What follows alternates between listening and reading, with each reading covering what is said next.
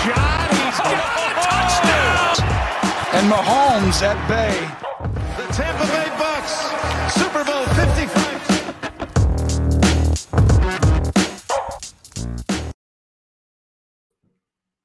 Hello and welcome back to the Bucks Banter Podcast. This is our Shaq Masonth episode, or our inverted foreplay episode. Not because Scott and I plan to explore the boundaries of our relationship or anything, at least on the air, but it's because this is, in fact, our 69th installment of the Bucks Banter Podcast. So thank you for joining us, and if you're doing so live, please make sure that you are subscribed to the channel on YouTube. If you are listening on Apple, Spotify, or any other streaming service, please rate and review the podcast, and make sure you check out bucksgameday.com for all of the Bucks content you need in your life. That is the only Sports Illustrated website dedicated specifically to covering the Tampa Bay Buccaneers. And Scotty, before we get into this interesting Bucks game, not sure how to phrase it, but before we get into that, I just want to hit on some news so we can kind of get that out of the way. Absolutely. Tie up some loose ends. Hope you're doing well. I am. I saw the email, the link for the episode in my email, and saw that it was the 69th episode, and it was a little bit curious as to where you were going to go. And as always, you exceeded my expectations, pal. And if that's not exploring the boundaries of our relationship, then I don't know what is. So well done. I like to think I would have exceeded them had we explored the boundaries. Well, I mean, there's a time and a place. Yeah, right? and this probably isn't it. This probably isn't it. Maybe if they win the Super Bowl. Okay. Yeah, we'll talk. Yeah. Look what happens when Bo's not around. Jeez. I know. Fucking guy. Okay, well, the Buccaneers waived a guy we've talked about a lot on this show, even though he hasn't been in Tampa forever, and that is Jaelon Darden, a player they moved up to select in the 4th round of the 2021 draft. Really talented athlete, receiver coming out of North Texas, the Mean Green. A bit of a sleeper. People were high on him once they, put on the tape. He was like the second most prolific receiver in college football, next to Devonta Smith that year. Things haven't worked out for Jaelon Darden, and I think their hopes for him to excel in that kick return game, punt return game, just haven't happened, to put it plainly. And he's actually been a lot better this year than last year. Mm-hmm. So it's interesting timing, like mid-season, because if you look at the numbers, I mean, he's actually above average as far as returners go. So a little curious about what their plan is here moving forward, but there is no doubt that like Darden has stood out more for his slight stature and his fear of contact and inability to keep his footing than he has any sort of game-breaking ability as a return man or a receiver. He hasn't gotten any reps as a receiver, and the few he has not taken advantage of, dating back more to last year. So no more Jaelon Darden. I really, that's too bad. I mean, I hope for his sake, I hope he finds a good spot where he's obviously going to get more reps at receiver and more chances to actually impact the game. I do think he underwhelmed when he played, but also kind of a victim of circumstance with how many receivers the Bucs have. Not that they use them or anything like that. But yeah, that's too, I mean, 2021 draft, to release a guy that you moved up to pick. It's just, I just liked him, I guess. I just wanted to see him do well. It's not affecting the Bucs chances much this season, obviously. That was a guy that I really wanted to see pop off for them. So, onward and upwards, Jaelon. Yeah, well said. KJ Britt, talking about that same draft, he has finished his stint on the IR and he's free to rejoin the roster at any time. That's nice for special teams. He's a really solid special teamer and a reserve linebacker, so certainly doesn't hurt to get some other bodies in the mix. Mm-hmm. And in a bit of a shocker, former Buccaneers assistant GM John Robinson was fired this week as the general manager of the Tennessee Titans. Bit of a surprise based on the team's, recent success and the fact that he was just extended within the last year. So really curious to know what's happened there. I mean, he was extended not long ago. So I have a Titans friend who's like a smart football fan, and we were talking, and he's not upset with the move at all. He thinks it was kind of due based on his regression as a drafter these past few years. Right.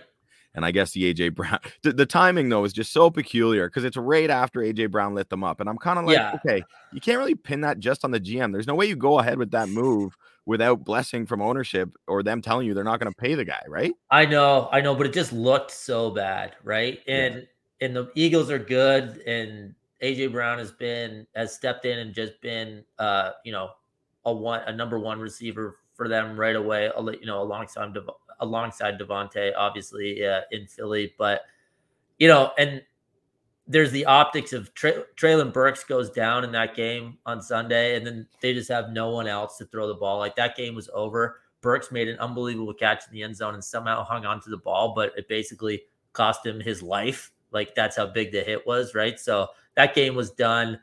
You just don't see the GM get fired in the middle of the season very often, right? And I have to assume Vrabel has so much clout and so much cachet with the organization that he was like, you know what? I don't want to have to keep winning games as a 6-point underdog.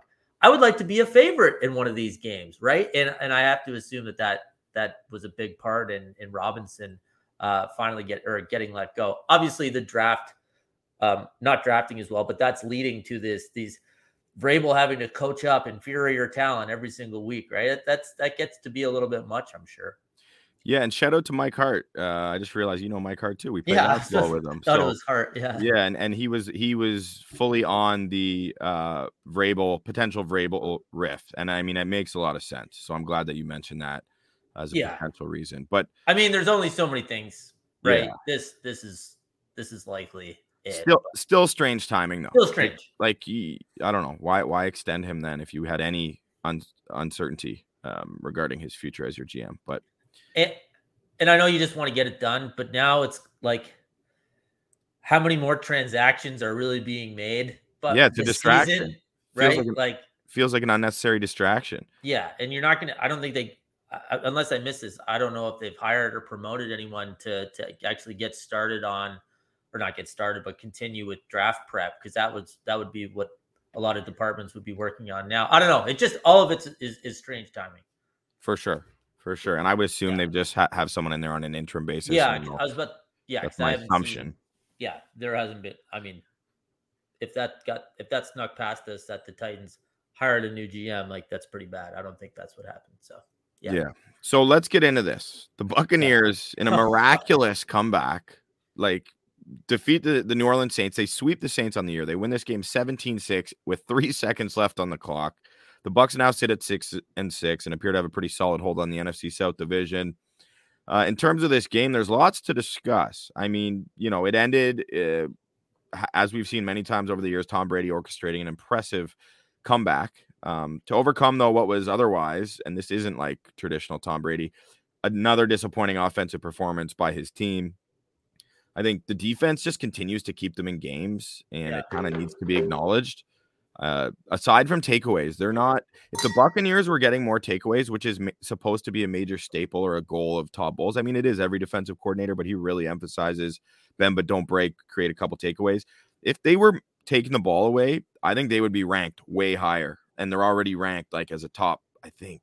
Well, it depends what metric you use, but they're in that top 10 in any metric defensively, and they're only giving up like less than 18 points a game, so they're doing their job and then some. But unfortunately, the defense playing so well seems to be fueling Todd Bowles' pigeon-hearted decisions on fourth down and plus territory.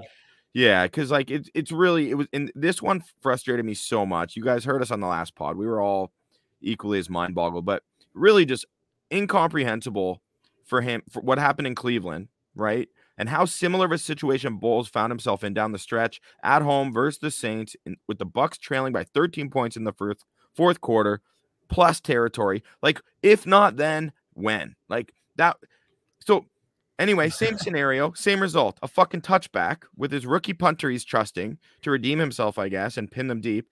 Kicks a touchback, so they gain 20 yards of field position. And I mean, it took a goddamn miracle to overcome it. So I don't want people to brush it under the rug and be like, oh, well, because a lot of people are playing the whole, well, it worked out in the end. I'd criticize them if they didn't get the win. No, fuck that. That was stupid. They won in spite of that. You know what I'm saying? And then people are applauding him for Later when Tom Brady in their own end zone, or sorry, their own, what were they on? Like their own 35-yard line, 4th and 10, Brady wanted to go for it. They were showing it on the screen. He was kind of saying, no, we're staying out here. Went to a timeout. Bulls had overruled him. And I was glad that he overruled him there, to be honest. And I said that in the chat. Yeah, that's completely. Those are like, I kind of saw that those were getting lumped in together a little bit on Twitter after the game, or even during the game when it was happening. It's like, okay, 4th and 7 on their 40, down 2 scores. Like, that is first of all, that's a no-brainer. The 4th and 10 on their 20 or whatever it was, I think it was their 20 or 25, actually. Yeah, okay, they probably still should have gone for it, but that one's more defensible than the other one, than the one in plus territory, obviously. I listened to the press conference after, and Bulls gave some ridiculous answer regarding that one, like the one in their own end, Colin, because he's like, yeah, because if we go for it and don't get it and they kick a field goal, we're down 20-3. And it's like, well, I don't want to defend you, but you're not down 20-3, actually. Like, you're down 19-3. So it still is 2 scores, technically, right? So, like, I don't know if he was just trying to, I don't know. I don't even know what he was trying to do there. He was just wrong, first of all. If it was 17-3 at the time, and then a field goal makes it 20-3, then that is different. But that wasn't the case. Regardless, it's the one in plus territory that's just, I don't even know what to say. And the fact that it happened a week after the Cleveland debacle is, it's alarming. Like, to me, it's like the football gods gave him a chance to redeem himself and prove that he's capable of change, because that was a no-brainer, just like the previous week. In the exact situation, basically, like in the exact situation. And, you know, hey, punter, stop kicking it through the end zone also. But that's separate. He never should have been on the field, obviously. But also in the press conference, he's like, there's 7 minutes. There's a lot of time on the clock. There's only a lot of time on the clock because Andy Dalton and Dennis Allen are on the other sideline. If they do anything right in that last portion of the game, then the Bucs are 5-7 coming off another ridiculous loss. They had 3 points in the first 57 minutes of the game. Like, and speaking of that, sorry if I may. No, please. That first drive, they had a tremendous drive to open the game. I know you were playing basketball at that time, but yes, they drove the whole 75 plus yards. It was a phenomenal, methodical drive, really well done. And then they end up kicking a field goal from like the 3-yard line, 4-yard line. And I'm like, that's the same total they were looking at later in the game. And you could argue, well, they needed those points. Okay. It killed momentum. It absolutely killed the momentum. Just cutting the legs out from underneath yourself, in my opinion. I've said this for years, and this was kind of before it became obvious statistically and analytically that you don't kick a field goal from the opposing team's 3-yard line. It's like New Orleans considers that a win. You know what I mean? That's a perfect drive. And the Bucs did everything right except score, obviously. And that's a win for New Orleans, only being down 3-0 after that.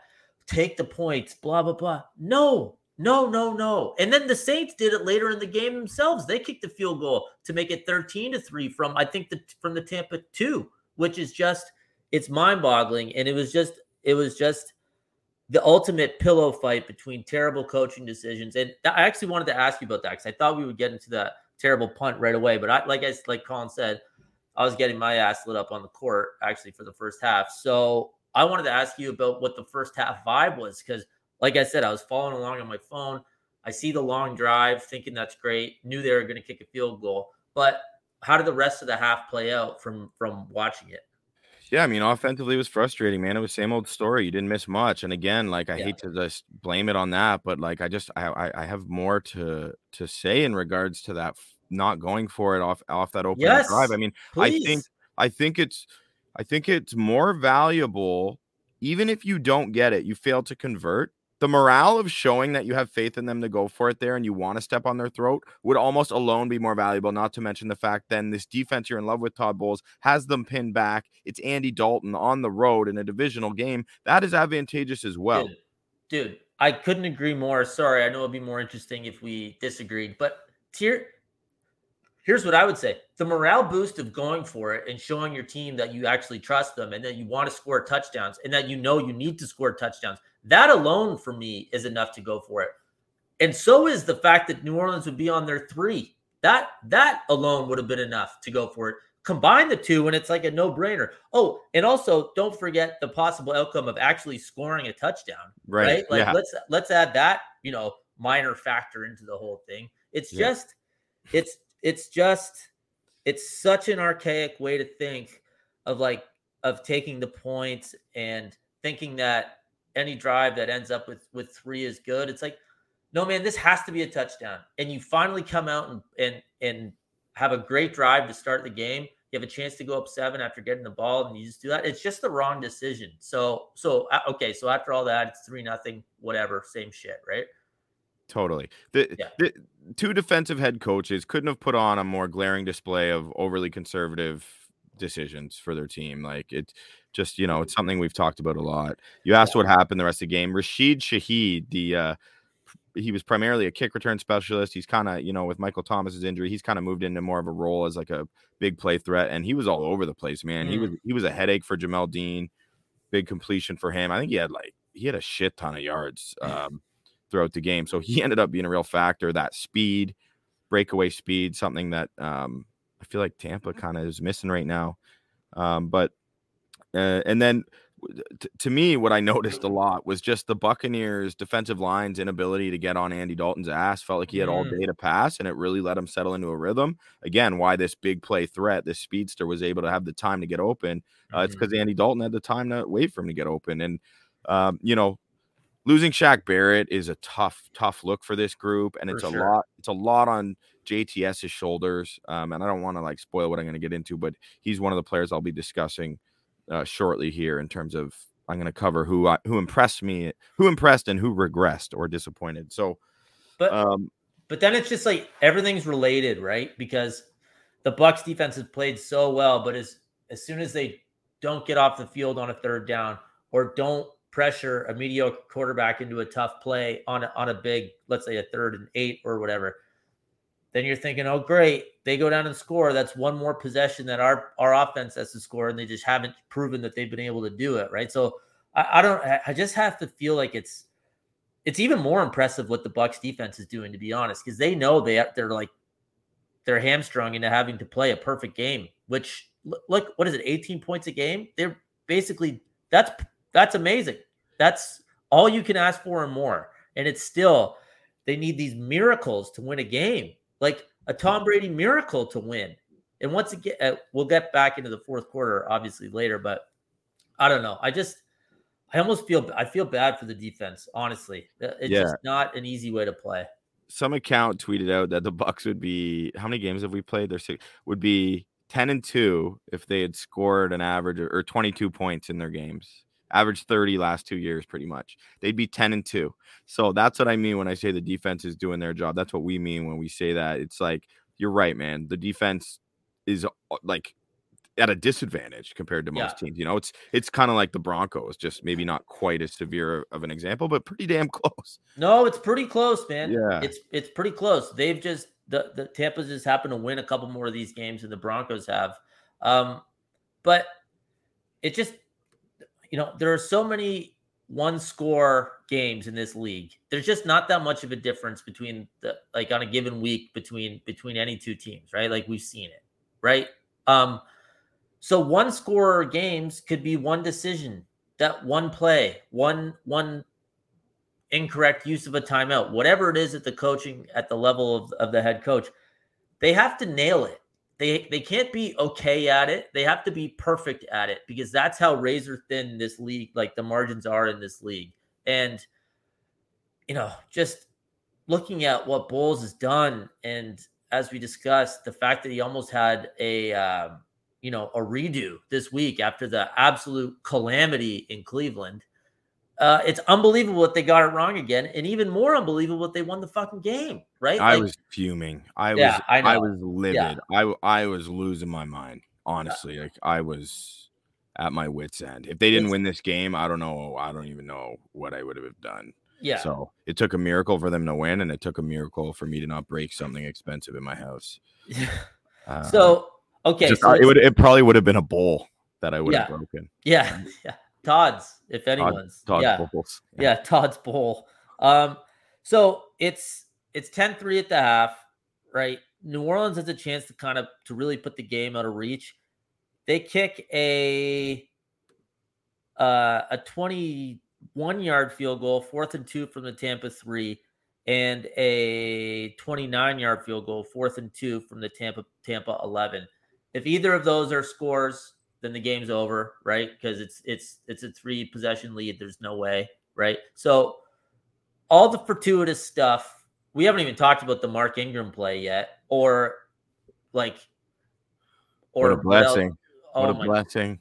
When you were watching, did you realize it? Like, because so I was didn't mention it. Yeah, I was so blinded by my own like frustration. I certainly noticed it, but and thought it was fucked. But I was just so excited that the Bucks were gonna get the ball back.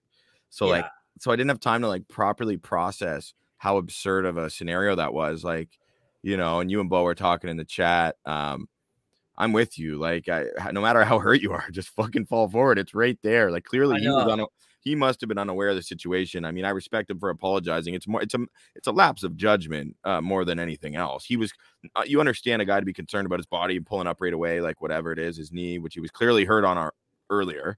Yeah.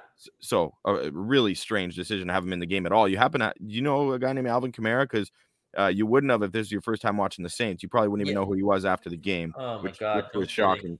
Just the whole time, I couldn't believe how little he was used.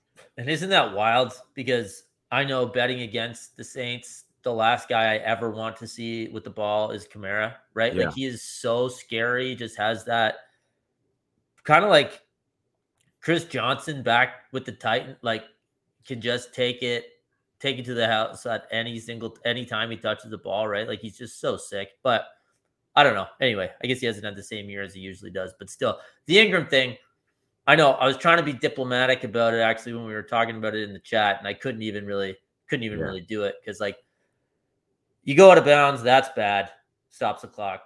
You don't get the first down, well, that's obviously bad because that's 3 more plays. And then, to exacerbate the problem that Ingram caused by not getting the first down or staying in bounds even, they throw a slant. They throw a contested slant on 3rd in a yard. And great play by Carlton Davis. Great play by Carlton Davis, but the risk reward of not having the clock continuing to move there is just so unbelievably not there. Maybe 3rd and 3.5 or something. Okay. But to run that slant, have the clock stop, and then punt it away is malpractice. It's unbelievable. Yeah. If anything, run the ball twice, right, and get a first down. Go for it on 4th down and try to end the game. But to give him the ball back, I will give the Saints this. Obviously, the Bucks haven't done shit on offense. They scored 3 points on the first drive, and they hadn't scored since then. So maybe they weren't even worried about it. They're just thinking, all right, punt it away, make them go down, make them, go 80 yards or something twice to beat you. But was there, as bad as the Bucks had looked, was there ever a doubt that the Bucks were going to score on that drive to make it 16-10? I had no doubt that they were going to go down and score on that one. I wasn't sure they were going to come back and get the second one, but I knew you knew they were going to score there because even Leftwich has to pick up the pace in that situation when you're down by 13 with 5 minutes left. Even Leftwich, has to do it. So, and we know that the Bucks have the best hurry up offense in the league. So I was quite confident they were going to score there. And I don't know, just the Saints, what a big help that incompetence was for Tampa, or else we're not talking about a win tonight. For sure, man. And they were owed a little bit on the incompetence scale just based on what Todd Bowles has done to them recently. So I guess leave it to another defensive minded head coach to provide that, I guess. But yeah, it's just, I don't even want to harp on the defensive minded as much as just the poor decision making, although it does seem to be like there's a correlation. But no, you're right. That's irrelevant. It's just another head coach. In the NFL. Just know that. Yeah, I know, but I know what you're saying. But Nathaniel Hackett, offensive coach, he doesn't know what the fuck's going on. But I know, I hear you. So I don't know where you want to go from there. I mean, it is incredible how effective the Bucks have been in these 2-minute drive scenarios, especially towards the end of the game. Not surprising with Tom Brady, and you got to think that's naturally a time when he's going to have way more control over what plays are being called. And but the one thing people are failing to recognize as well, though, is teams are in a prevent defense. So it becomes, of course, it's not like you can come out off the opening kick and just go no huddle the whole fucking game. It's just not sustainable. That said, though, they need to improve their tempo, and Byron Leftwich got to figure some shit out. My God, man. Like, it's so bad, dude. Yeah. It's so bad. Yeah. He's not getting fired this season, I don't think. Scott Reynolds is really plugged in for Pewter Report. He's pretty confident that that's going to ride out this year, but he doesn't expect him to be brought back next year. We'll see, barring something miraculous. Sorry, is that Leftwich or Bowles? Leftwich. Okay. Leftwich. He expects Bowles to be secure. And again, Scott knows what he's talking about. So that is absolutely boggling to me. I don't know what ownership and what management could be possibly watching to see that, to actually keep him around. I was talking about this with a buddy, and we've discussed this as well. Like, what the hell goes on in interviews? And I'm not saying that tongue in cheek or facetiously. Like, I literally want to know what these coaches get asked. I was talking to my buddy. I guess he was listening to, I think, Big Cat and PFT commenter, pardon my take, guys, had Kevin O'Connell on, like the Vikings head coach, and they just gave him a handful of situations. Shout out to my buddy Mike Fossard for telling me, alerting me of this. And they were just giving him situations like, okay, 4th and 6 from their 42, down 11. What do you do? And just stuff like that. Just peppering him, and just, why isn't that the whole interview? It's cool that he was willing to do that on a podcast. Exactly. Just expose himself. Like, be like, I'm so confident this shit's ingrained in my brain. Like, come on. Well, this is the job. This would be like someone asking you, hey, what do you do in this situation at your job? You're going to know the answer because that's what you should know, right? So I thought that was fascinating, and it's just the complete opposite of what so many interviews or coaching searches must be like, because Bowles has made decision after decision just completely wrong, just objectively wrong. And I just he has 2 weeks in a row. He also brings a lot of value to the team with how he calls the defense. I don't even want to talk about him or the coaching anymore. I do want to move on and talk about some of the players, but I'm just saying, big picture, that is something to consider. But fair enough. In terms of the players who impressed, I've picked 3 names for each side of the ball, or sorry, not for each side of the ball, for who impressed and who didn't. Keanu Neal, man, him and Logan Ryan were 2 free agent veteran acquisitions. Keanu Neal was converted to linebacker in Dallas, but formerly all pro caliber safety for the Atlanta Falcons. He tore his Achilles right in his prime and had a lot of trouble coming back from that. Anyway, those 2 guys were thrust into a starting role in this game with the Bucks down Mike Edwards and Antoine Winfield Jr. So that's an injury situation that wasn't talked about too much. Major concern coming in. And man, Keanu Neal, first of all, Logan Ryan, I thought looked solid, as I've been impressed with him all year. But Keanu Neal was a fucking man on a mission. It reminded me of Jordan Whitehead. I haven't, last year, he was throwing his weight around all game. He is a thumper. And boy, did he have a big play down the stretch on that 3rd and long. Taysom Hill, he took out Jamel Dean in the process, but he popped that ball out of there. And man, was that they don't win that game without him making that play. That's it. That's it. And, say what you want about Taysom Hill. Maybe if that's a real tight end, he makes that play. But I don't know. He tried to come down with it, and it looked like he did. I thought Neal just was a perfectly placed and timed hit. And, a lot of people aren't making that play after getting hit like that over the middle. What a throw by Dalton, by the way. Incredible throw. Absolutely incredible. That throw was unbelievable. Through three defenders, just dropped it in the bucket. Really impressive. Hey, Neal's play gave him a shot. That was it. He had to do it. That was huge. Yeah, so he's filled in nice, man. He had a sack in Cleveland, almost had 2 actually, should have had 2. So that was good. Levante David, 12 tackles and a sack.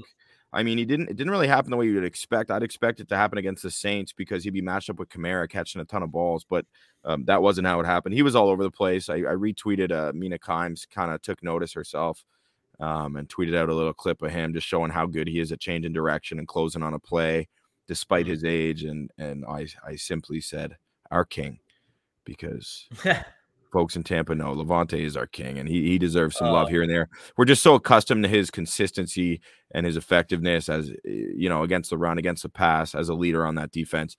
He needs his flowers from time to time. So here they are. And Josh fucking Wells. Shout out to Josh Capo, man. He at a point defended Josh Wells, and I've been particularly critical of Josh Wells and what he's shown us in the times he's been on the field. That could change real quick coming up against Nick Bosa. But for now, he deserves some serious props. He did a phenomenal job against Cam Jordan. Cam Jordan had 1 tackle, no sacks. He had a couple batted balls, but I thought Josh Wells was fantastic filling in for Tristan Wirfs. Exceeded my expectations by a mile. Like, he did my game ball. And then I think really Robert Hainsey has quietly been rock fucking solid filling in for Ryan Jensen. Little rough start at the start, but as soon as they got rid of Luke Gadecki out of that starting lineup, you really got to see that Hainsey was, I think, maybe more of a victim of instability to his left side than anything else, because he's looked really good and he's grading out quite high as well. He's in like the top third of centers in the league. So first time ever playing center in the NFL. Really impressive. And then the same goes for Nick Leverett at left guard, who filled in for Gadecki, and then Shaq Mason, the right guard. So just ultimately what I'm saying is the O-line sans Donovan Smith. Everyone except fucking Donovan Smith, who's supposed to be the veteran on this team. Guy's got like 6 penalties in the last 2 games. Like, probably it's, oh my God, the last 3 games have been a disaster for Donovan Smith. And that's a guy who I was like so like happy to praise over the last couple seasons, including the start of this year when he came back from injury. I was hyped up. But it's really tough to see him regress, which is happening before our very eyes. Oh, man, and, Can't have it. Dumbass mental mistakes, man. Can't have it. That hold, he negated a game-winning touchdown pass to Chris Godwin. It was a ridiculous hold. Didn't need to be done. No. Tough luck. And like, tough luck. Brady's getting the ball out quick there. And also, what an absolute dart, by the way. That, like, just super unfortunate that doesn't go down in the books as a touchdown, because it was to Godwin, who I love. But what a throw by Brady. Yeah. But incredible Smith, throw. Like, hey, man, you can't reach across with your right hand and grab someone's shoulder pad and pull. It's just straight up not allowed. Can't do it. They're gonna see it because you're huge. I mean, honestly, he might be as relieved as anyone in that building that they won the game, right? Because, oh man, that was a tough penalty. I don't know. It feels like he doesn't even fucking care, man. That's what used to piss me off about Donovan Smith. But you would hope he was feeling relieved from that situation. Anyway, I'm not trying to like. No one has taken as much shit over their career in Tampa as Donovan Smith has since he was drafted. So I want to just hope he's gonna kind of revert to the mean here, meet somewhere in the middle from over the last 2 seasons and his first, 5 in the league. But because when he's playing well, the sample size of late calls him, a well above average left tackle. So we need that play from him with these other guys around him banged up and the youth around him. He's got to lead by example. Now, and especially I'm just going to say, especially with how well you were describing how well the rest of the offensive line played. That's great. You need the left tackle to be good. You need the left tackle to be there. So as promising as all that is, Hainsey, and the rest of the line that you mentioned, hey, Donovan, you got to be good too. You got to be right with them. So hopefully they get that cleared up for a pretty good defense in the Niners coming up. So yeah. Now that's who impressed, who regressed, or at least disappointed. I mentioned him earlier. JTS, Joe Tryon Shoyinka. Just not enough pressure on Dalton, and he had such a clean pocket all night, as I mentioned. Obviously, this responsibility doesn't fall squarely on the shoulders of JTS. But as I said, again, with no Shaq Barrett, the Bucs are going to need him to get home at least once in a while. And I thought this would have been a good time for him to do it, but it was just a little too cushy. And, when you're dealing with injuries in your secondary, especially, I mean, you're going to try and get pressure with 4. You're going to try and get home with 4. so that you can have those guys back there in the secondary still. You're not having to bring them out of there. So shout out Todd Bowles, though. They had one amazing blitz in the first half where they lined up. He had Levante David and Devin White as down linemen. So the line was just full of guys, linebackers, and then he dropped Vita Vea as the sole linebacker. I haven't seen that done, and it was super cool. They got a sack. You got to watch Vita Vea get a running start. Really cool play that resulted in a sack. So there you go. Something positive about Todd Bowles. Russell Gage, back from injury. This is a $10 million a year guy. And I mean, it's been a massive disappointment so far, and I hate to harp on him because of injuries, but we got to see something from him, and we got to see it in a hurry. And again, it kind of feels like down the field, the only reliable target Brady has right now throughout the game is Chris Godwin. I mean, Evans is getting open. I'm not worried about Mike. Mike's doing his thing still for the most part. I will say, though, on that PI he drew, I thought he still could have laid out for the fucking ball and gave it a chance. I did too. Like, no one was really talking about that. I thought he kind of made a decision that it was going to be better to try to sell the pass interference. That's what I was maybe giving the benefit of the doubt, but 100% that's what happened. No doubt. And maybe he wouldn't have got the call if he didn't. He's a vet. It's just kind of tough to see because I was like, well, shit, man. Like maybe you get. I know. I don't know. I kind of thought he could have come back to the ball and just scored anyway, but I agree. And Julio made a nice play.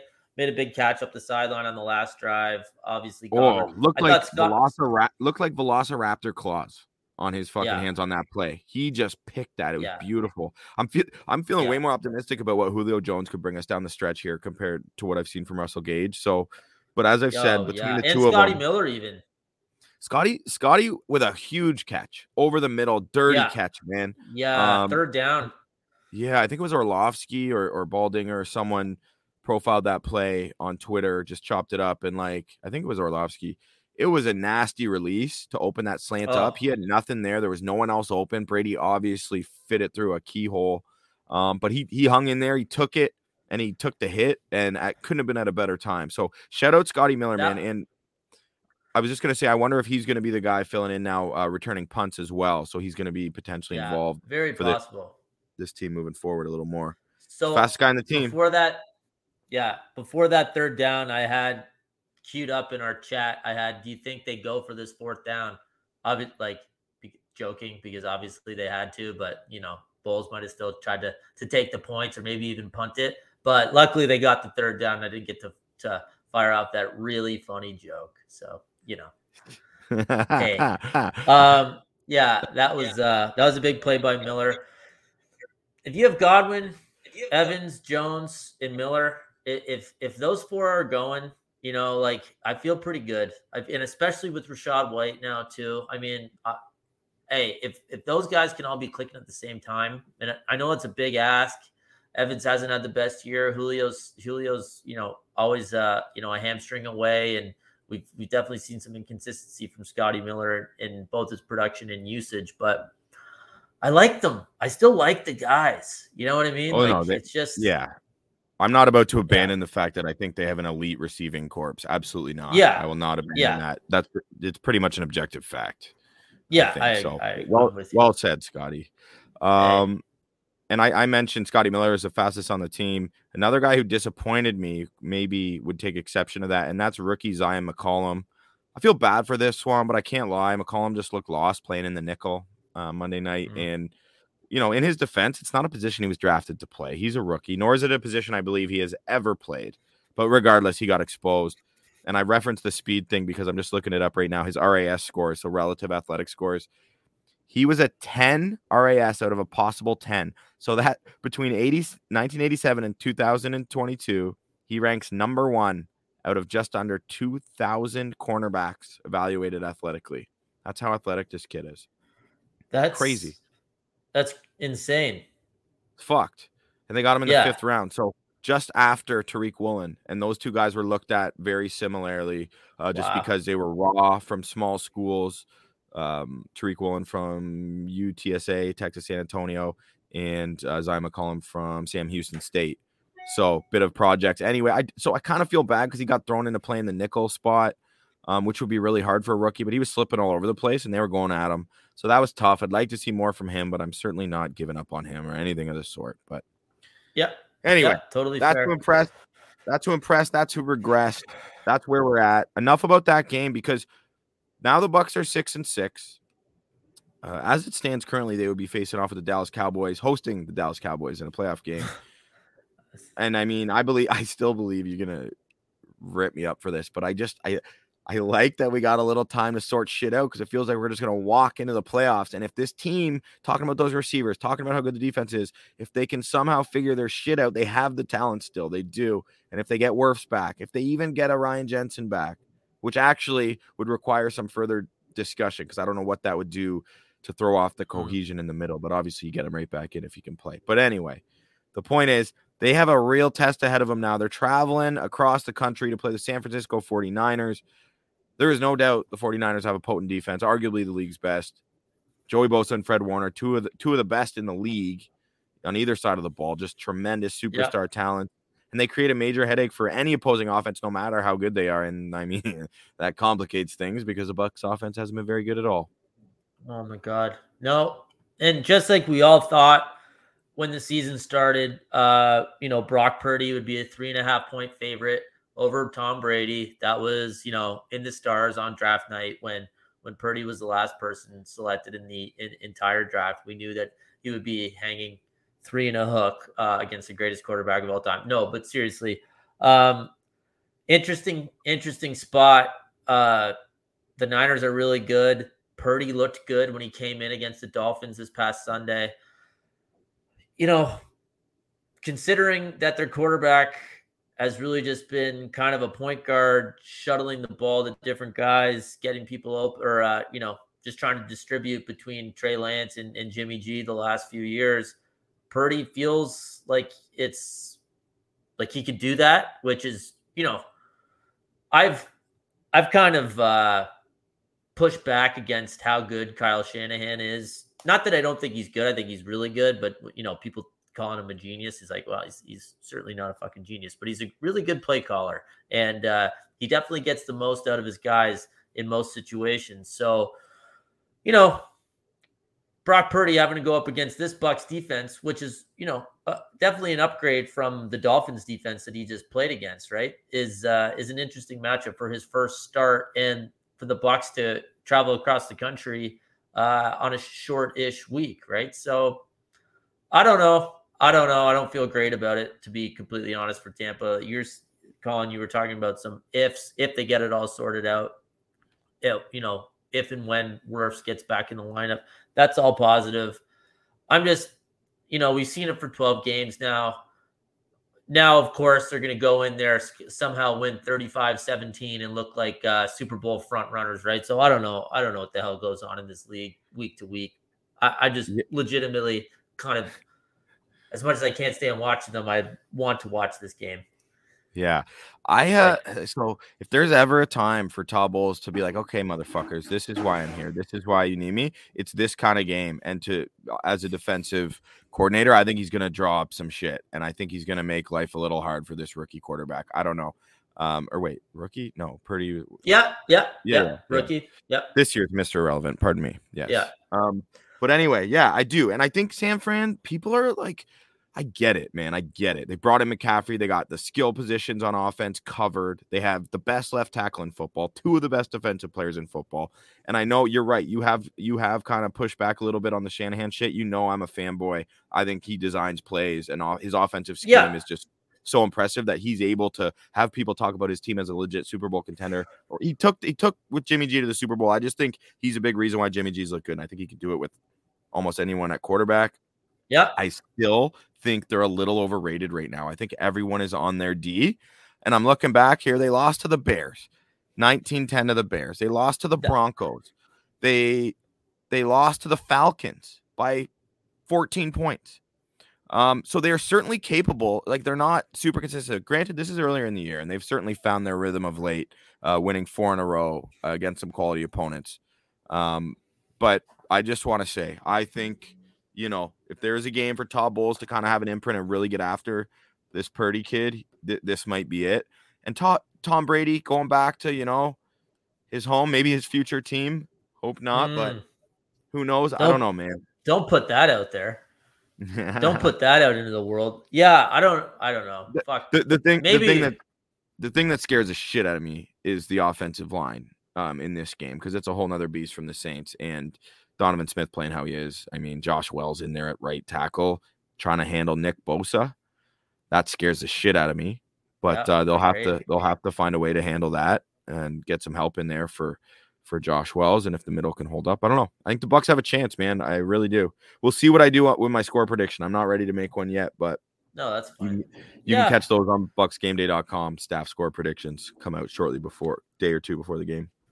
For sure, they have a chance, because why not? But to think that we're going to see anything different, I think we're just fooling ourselves at this point. Like, it's just not going to happen. It's going to be the same stuff. Super conservative,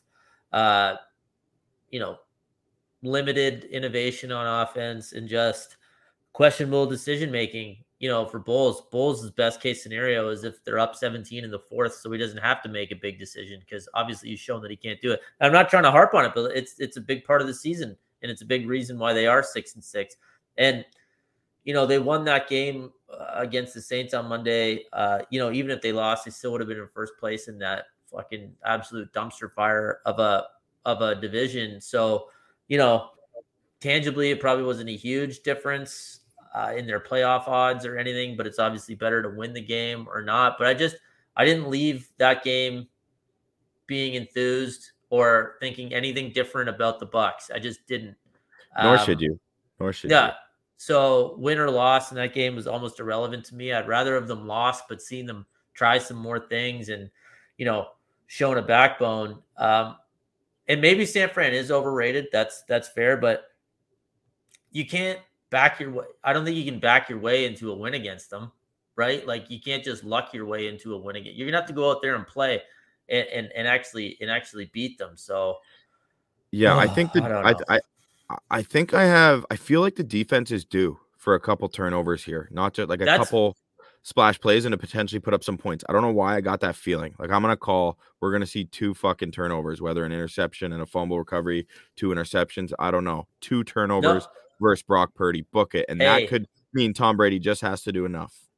And you know what? That's fair. And like you said, the lack of takeaways has been the only thing missing from this defensive performance so far, basically.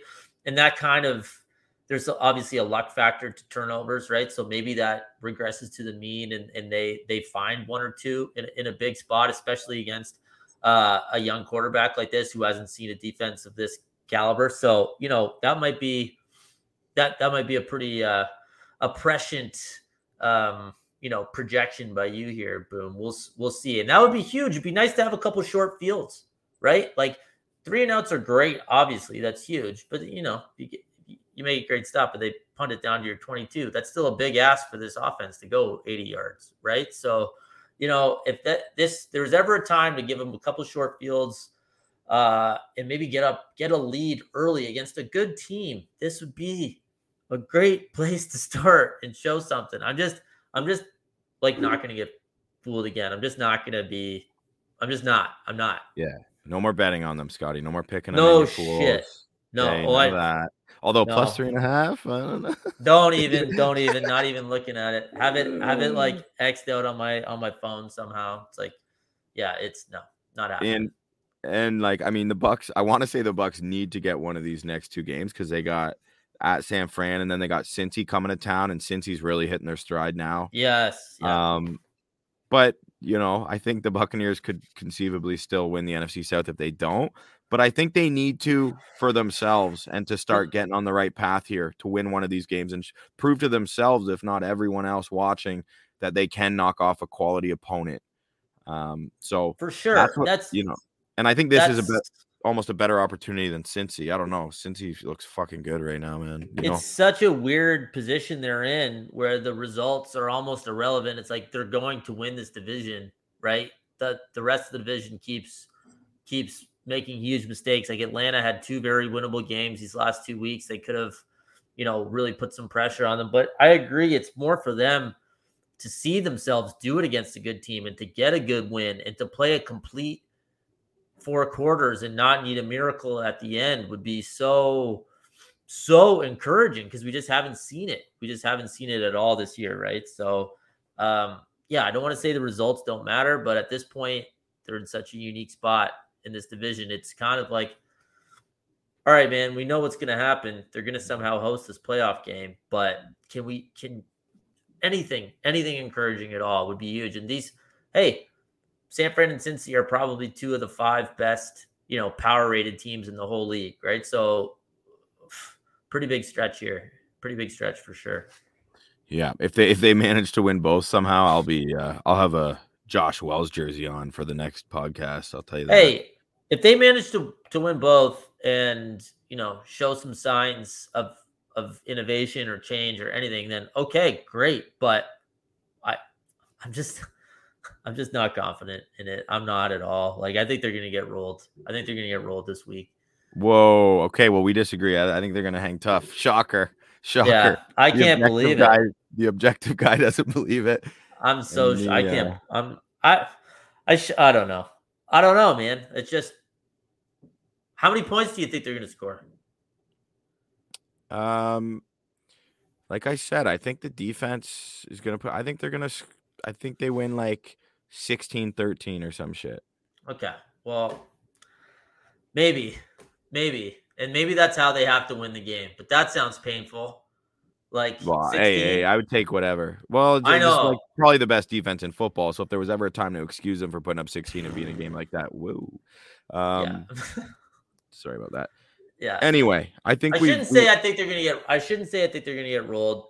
Likely, it's a lower scoring game with longer possessions, right? With both teams trying to run the ball and like longer drives and kicking field goals and stuff like that. So just by the nature of a lower scoring game, they probably don't get blown out. But I don't know. Yeah, I think Todd Bowles is going to dial some shit up and make Brock Purdy's day real difficult. And I think this Bucs defense is capable of executing it. So anyway, that's what I'll be looking for and hoping for this Sunday. Hopefully we get a good game so I can keep my boy Scott here willing to watch Buccaneers games and continue to cover the team with a weekly podcast. But I'm gonna hold him to it, folks. I'm gonna make him do it for you, for me, for the Bucs. So on that note, Scotty, if you don't have anything else to add, I think it's a great time to put a bow on it. I want to thank anyone who joined us live. Wherever you're listening to us, please rate and review the podcast. Make sure you're subscribed on YouTube at Bucs Banter. We appreciate it a ton. And we'll be on the air again next week to break down what is hopefully a big win against the San Francisco 49ers. The only benefit of losing, if they lose, is that I won't have to purchase a Josh Wells jersey because they won't have a chance of winning 2 in a row. On that note, go Bucs. Catch you later. Thanks, folks. Peace.